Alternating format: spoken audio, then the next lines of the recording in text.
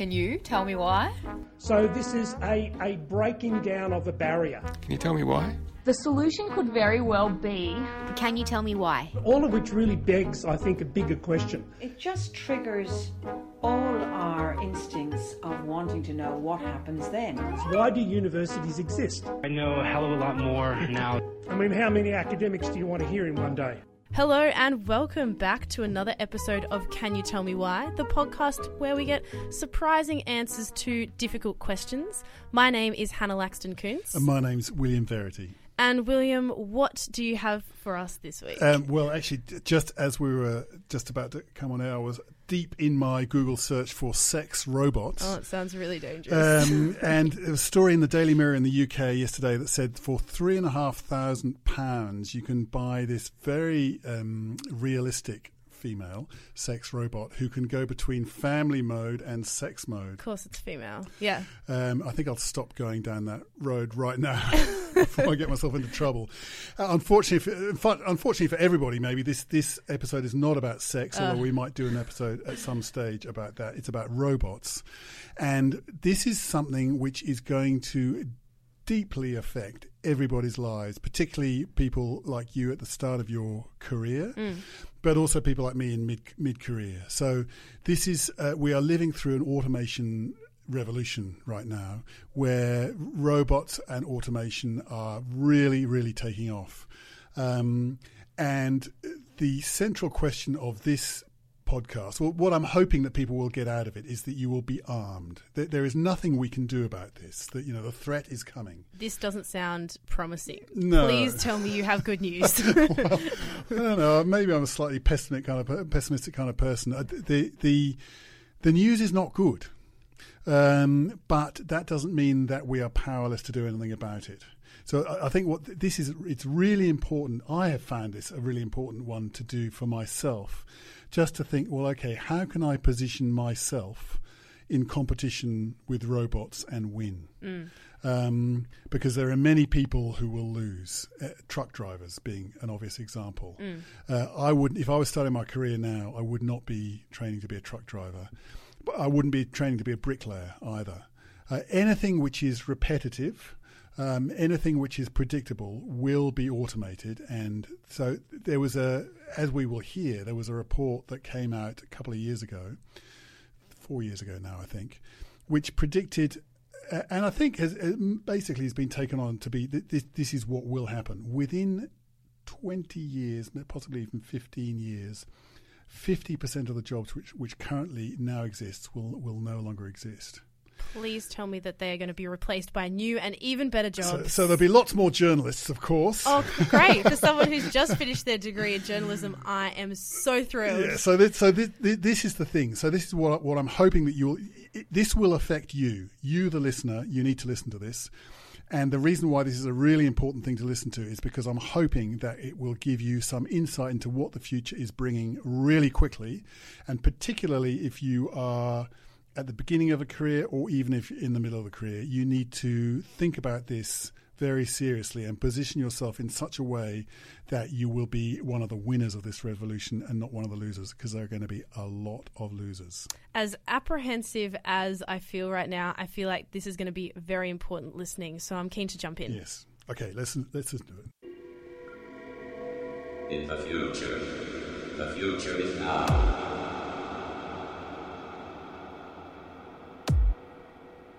In the future is now. 140 characters or less. Are robots taking over our lives? Well, I think they're increasingly doing that. And one simple example that comes to my mind is that imagine your life without your computer. That's it. We are totally depending on technology nowadays. And by extension, gradually the robots will take over our lives.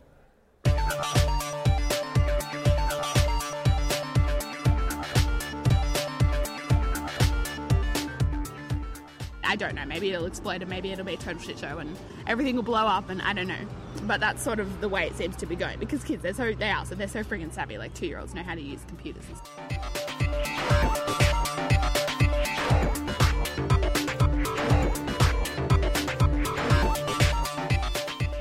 I guess like it has both good and bad effects. I mean, people will lose their job, but I mean, if a lot of people end up losing their jobs, then they probably will change how like the system works and how money is handled. I think it'll be interesting for how the future pans out on that, because when robots take jobs, it'll be what jobs they take and what kind of effect that has. I'm not actually certain.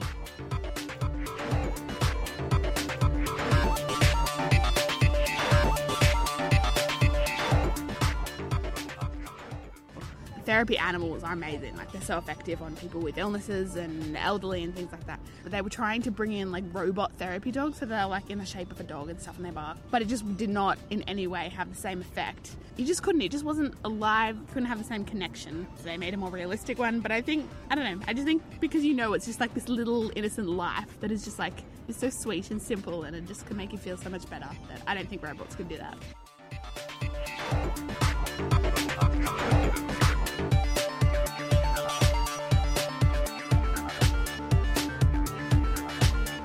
Like right now we're at Unibar and I'm watching someone put gravy on hot chips, and it's like the robot would be able to do that, but maybe they wouldn't put the gravy exactly where the human would be. I would hope that humans would have control over if robots do that or not.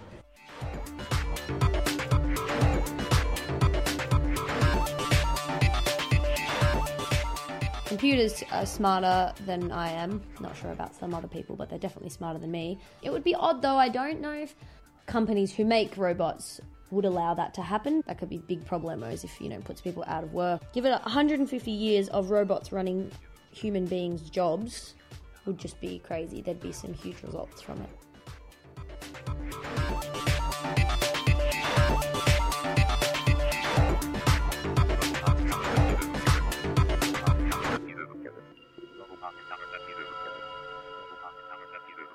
Is there any part of you that has a conscience where you think actually this program that I'm doing here will replace a number of people's jobs and they're going to be in trouble?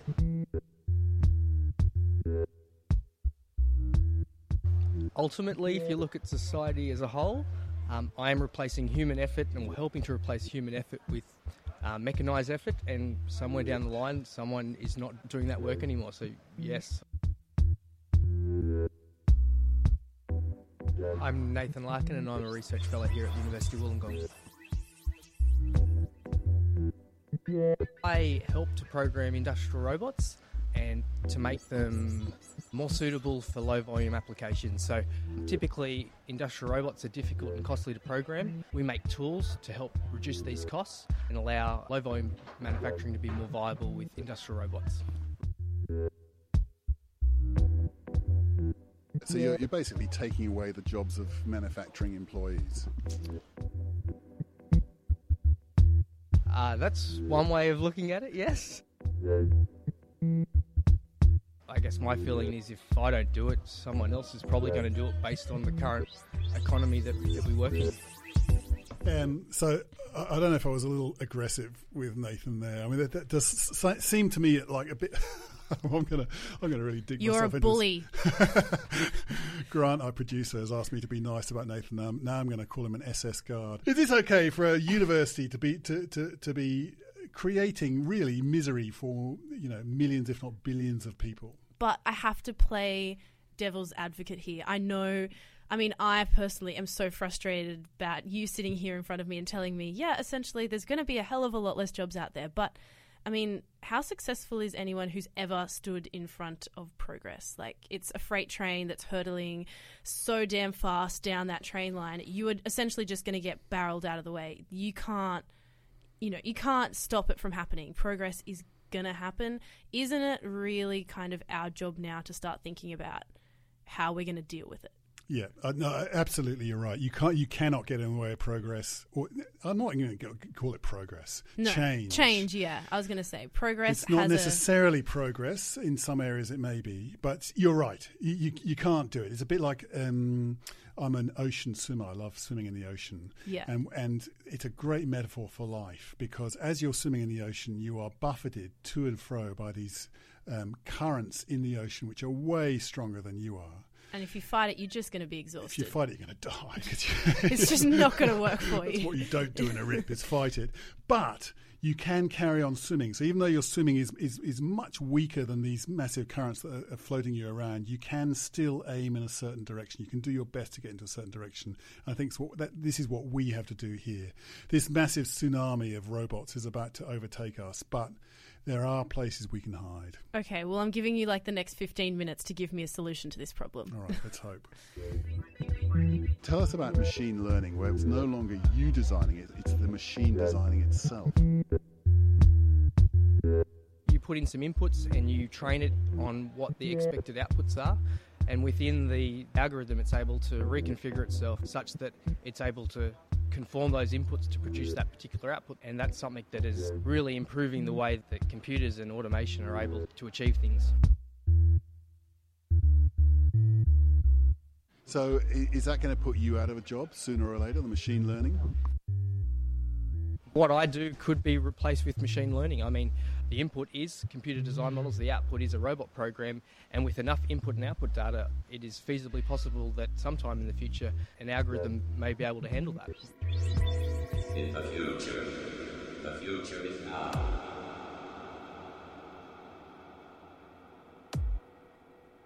In the future is now. Roboticize or perish.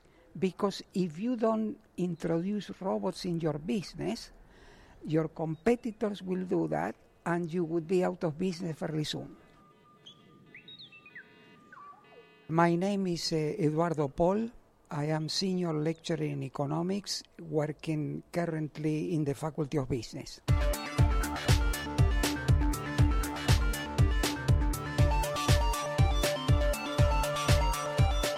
That's not a new thing, is it? From the Industrial Revolution and probably a long time before that, that's happened. And as you alluded to, the Luddites said this is going to be the end of the world. It wasn't the end of the world. In fact, every time we've done this, more and more jobs have been created. Isn't that going to happen with the robot economy too? I have my concerns about whether we can use historical extrapolations to say there is nothing to worry about.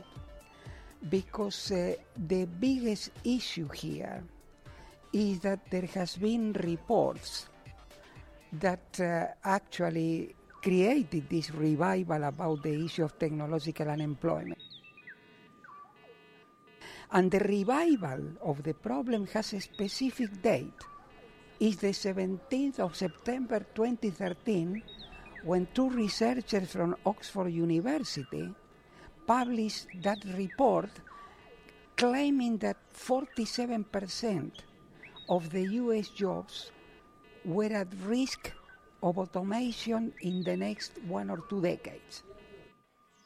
Your prediction is pretty grim, isn't it? What I'm doing there is following the economic logic.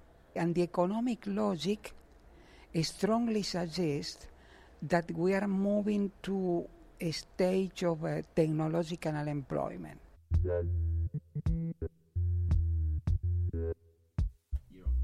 Okay, so that obviously is a key point of this idea of technological unemployment, which is a new concept.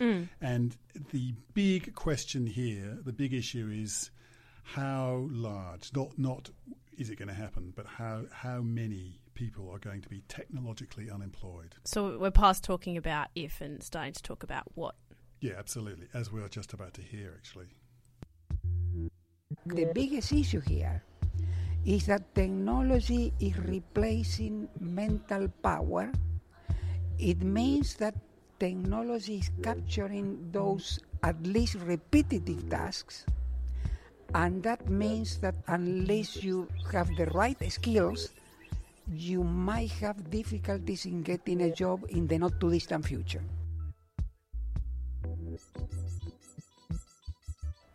I would like to mention a very recent case here in Australia with the National Australia Bank.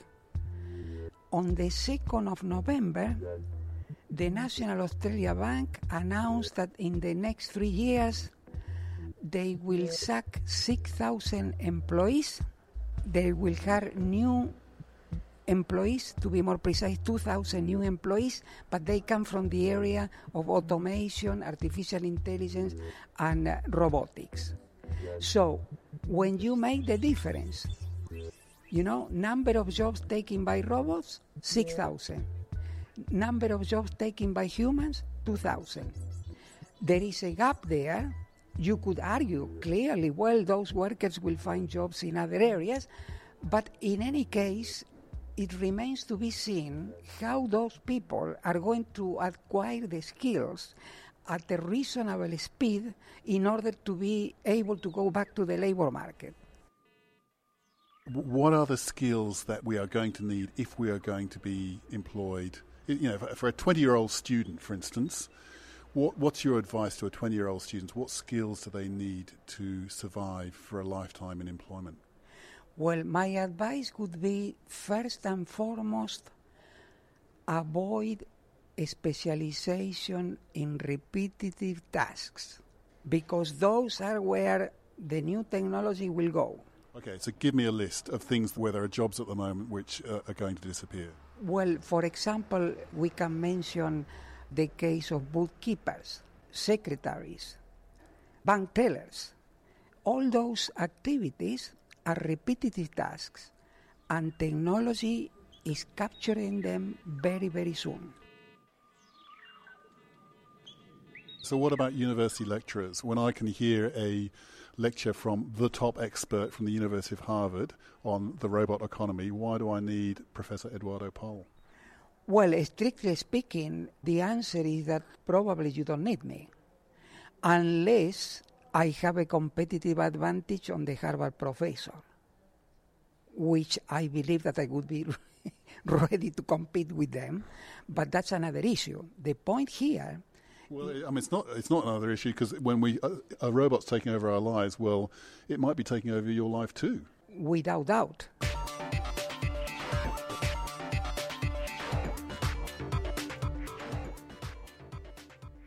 There are some professions which you believe are going to be okay. There's still going to be a Prime Minister of Australia. That's not going to be a robot. But there are some quite surprising ones too, aren't there? So hairdressers would be a good one to go for. Yeah, that's right. Well, I was about to mention that the problem is with the repetitive tasks. Now, there are other tasks that are not repetitive, and they, technically speaking, they are called non-routine tasks. And those are the tasks that you cannot put that in a software program. And typical case is a hairdresser, or a physiotherapist, or a financial analyst, or an economic analyst. It's not easy to put those skills in a software program. All right, okay, so I feel like it's not all bad news. It's clear there that if you're looking to get a job in a task that isn't repetitive, then you're probably feeling pretty okay at this point. Yeah, I actually think EQ has got something to do with it. So if you're good at, machines don't do emotions all that well. So if there's something that has some kind of high EQ thing, something where you need to read emotions, you need to be... Therapists? Therapists, clearly. Yeah. I mean, and maybe is that the point now? Should we, before you jump in and start taking just any old degree because you feel the pressure that your parents are, writing your case to go out there and get qualified, maybe you should think, hey, okay, what kind of jobs are there going to be down the track? And, by the sounds of things, in 20 years, that could be really different. Yes, well, and I think people do that anyway, don't they? I mean, they look at, really? Well, you just... And, this is another argument. So whether you should study what you love, or whether your head should play more of a part. It's a head-heart thing, isn't Maybe it? a bit of both. Maybe a bit of both. If you love something and it's really repetitive, and it means that you're going to put a lot of money into a degree, and then 20 years down the track there's going to be no job for you, what do you do? Well, you hope that by, that's exactly my scenario. So I started out at the age of 23 as a journalist, where it seemed like newspapers were going to last forever. So I was a newspaper journalist for 20 years. And then here we are. So to some extent, I think you just kind of have to dive in, and when the future happens, the future happens. But you have to. It's a subtle thing, isn't it? You have to keep a weather eye on.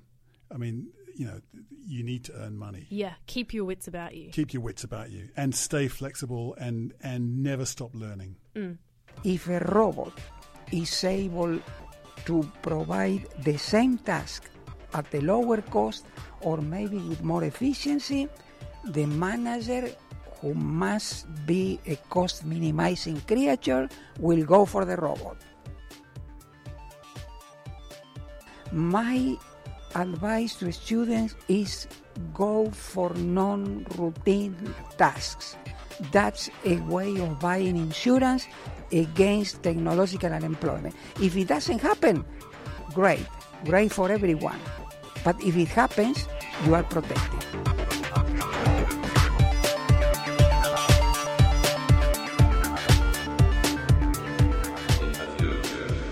The future is now. The future is now. The future is now. Wow, all right. Okay. Are you depressed yet? A little. I mean, but I feel like the interesting thing about the future is that it is so unpredictable. I mean, if we were to schedule a meeting 10 years from now, who knows what it'd be like? I mean, it's only speculation, I suppose. But also, I know the wonderful Eduardo Pol says, look, maybe history you cannot be our guide here. But if we just ignore him for 1 minute, and I mean, there was some everything we just listened to, just forget it ever happened. Just accept that he knows. What does he know anyway? There were some god awful jobs that people used to do, and I've witnessed them in factories where people did literally kind of turning a screw all day, on repetitive. There's a movie where people have to put the lids. Is that Charlie and the Chocolate Factory? Putting the lids No, Charlie on Chaplin, Modern Times. Oh no, I was thinking like putting lids on toothpaste, like bottles. Yes, well, that kind of work. I mean, like that is not a life, and machines have eliminated those jobs, and thank God for that. So maybe the future is great. It's going to be about human interaction. Yeah. So what you're saying is maybe these robots are going to force people into jobs where there's going to be more human interaction. They're going to be nurses and they're going to be teachers and they're going to have that, one-on-one or, person-to-person interaction that's really important. Yeah, my sense, not being an economist or having any evidence for this at all, my sense, though, that looking at the way the world is working is that it's going to be really good for some people. And really bad for everyone else. Yep, that's just make sure you're on the right side of history, guys. All right, okay, so that's about it for this time. What have we got coming up? From one uplifting topic to another, I would like to bring up the topic of housing. I mean, everyone has heard the millennial saga and, as a 22-year-old who has just entered the renting market, I want to get out as fast as I possibly can. And, I mean, it's turned into a bit of a rabbit warren trying to find an answer because we do need an answer to the current housing market. No matter who you are, you can't really deny that it is really unattainable for a huge portion of people, particularly young people at the moment. And as I go on to find out, it's really hard to get an answer as to how this even happened in the first place. It just makes no sense to me whatsoever. We live on one of the most sparsely populated continents in the world. How did this happen? We're one of the richest countries in the world. We're one of the most resources, and yet we can't live. Yeah, you need to have at least $500,000 if you're going to want to be able to get a house. And, you may not even be able to live where you want to live. So, yeah, I mean, it's a tricky one, but I'm on the hunt to get an answer. All right. Well, if you can give me an answer, that'd be great. So let's hear a bit from next time. It's kind of unattainable. I haven't even thought about looking at moving or buying a house just because it doesn't seem like it'd be within the realm of possibility. So far beyond me. When I see my friends, 22-year-olds, buying a block of land or put a down payment on a house or, something like that, I'm like, that is an actual world away from me right now. I am wondering, can I afford my next grocery trip? People like that idea of having a place that is their own, that nobody else can throw them out of, that they feel secure and they can bring up a family or whatever. All right, so that's all we've got time for this time on Can You Tell Me Why, the podcast where we get surprising answers to difficult questions.